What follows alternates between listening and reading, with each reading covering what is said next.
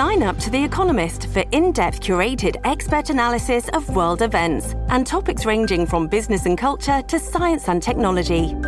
You'll get the weekly digital edition, online-only articles, curated newsletters on politics, the markets, science, culture and China, and full access to The Economist Podcast Plus.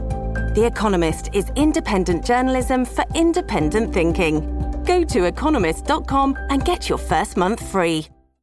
This is the Simi Sara Show on demand. Subscribe now on iTunes. Listen to the show each weekday 10 to 2 on 980 CKNW and through the Radio Player app. Now, we are taking a look at what is deemed an essential service. And as you know, in Ontario, all non-essential businesses were ordered closed, but some were questioning the list of essential services. And from province to province, it really does vary. In Ontario, for example, essential service businesses include grocery stores, supermarkets, convenience stores, similar type markets. Any store that sells human or pet food is deemed essential.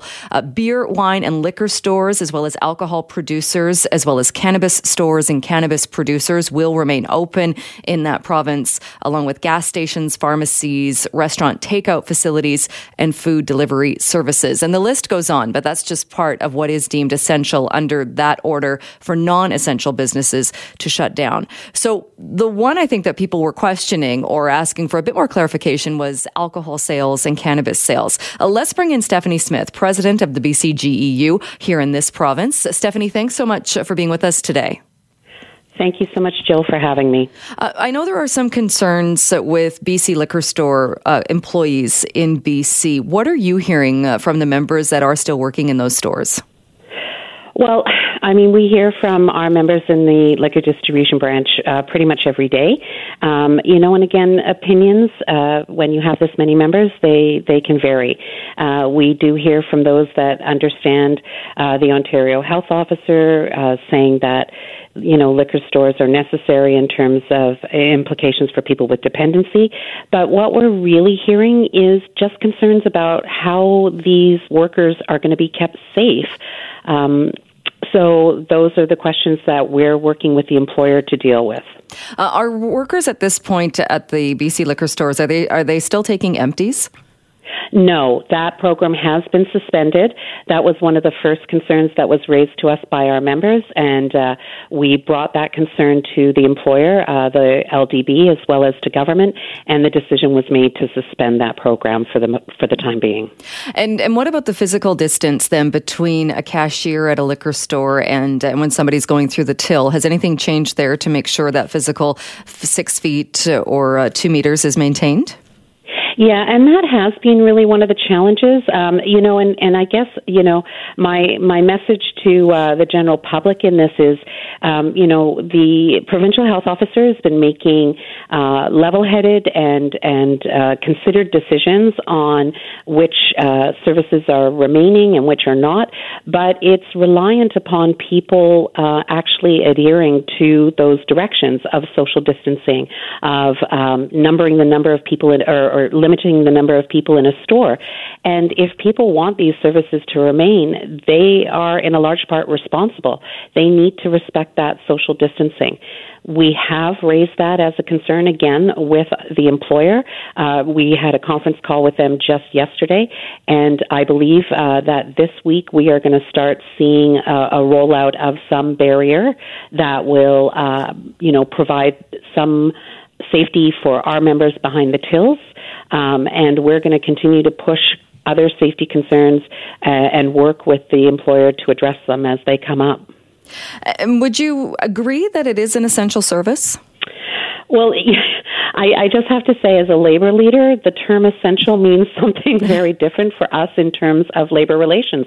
I mean, this is a process that we negotiate when we're talking about job action. I prefer at this point to look at core services, and the BCGEU represents tens of thousands of members who provide frontline core services who don't have the option of working from home. We're looking at check issue day this week with our members in the Ministry of Social Development and Poverty Reduction. We have, corrections officers, sheriffs. The list is so long of BCGEU members that are providing really vital core services. And again, we're just asking employers to work with us to address their safety concerns. You know, these are people who have families. This is something we've never, ever dealt with before, and we're all learning as we go. And, you know, our union is on it. We meet every day to discuss members' concerns, and by meet, I mean virtually, to then decide what actions we need to take, who we need to reach out to get answers to the questions we're being asked.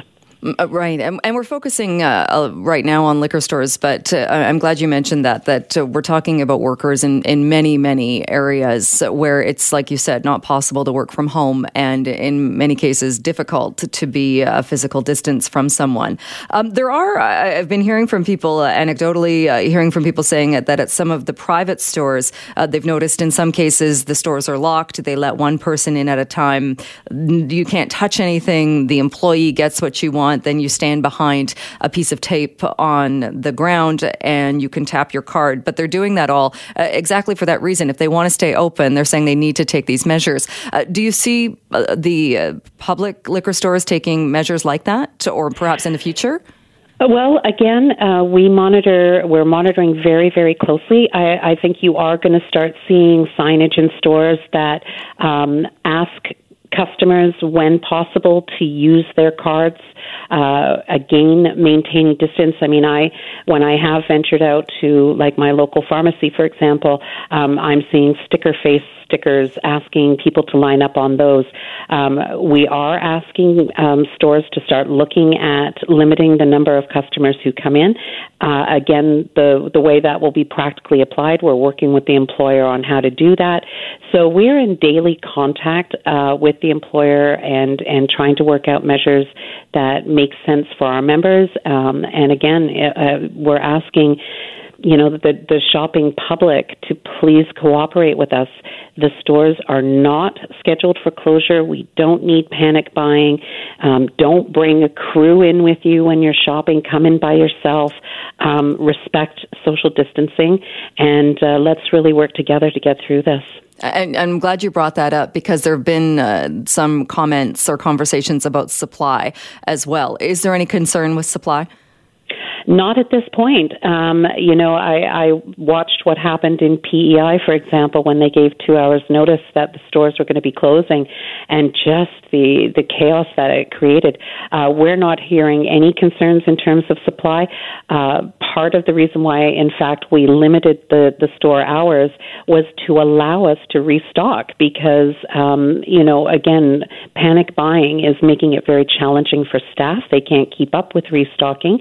And we also need an opportunity, you know, to do the appropriate cleaning within the stores. And so, again, people can really help us out by just being, I guess, calm is never the thing to ask when there's crisis, but being measured and thinking about what is their immediate need and how can I, you know, help continue to support these workers. All right. Good message. Stephanie Smith, thank you so much for your time. Thank you.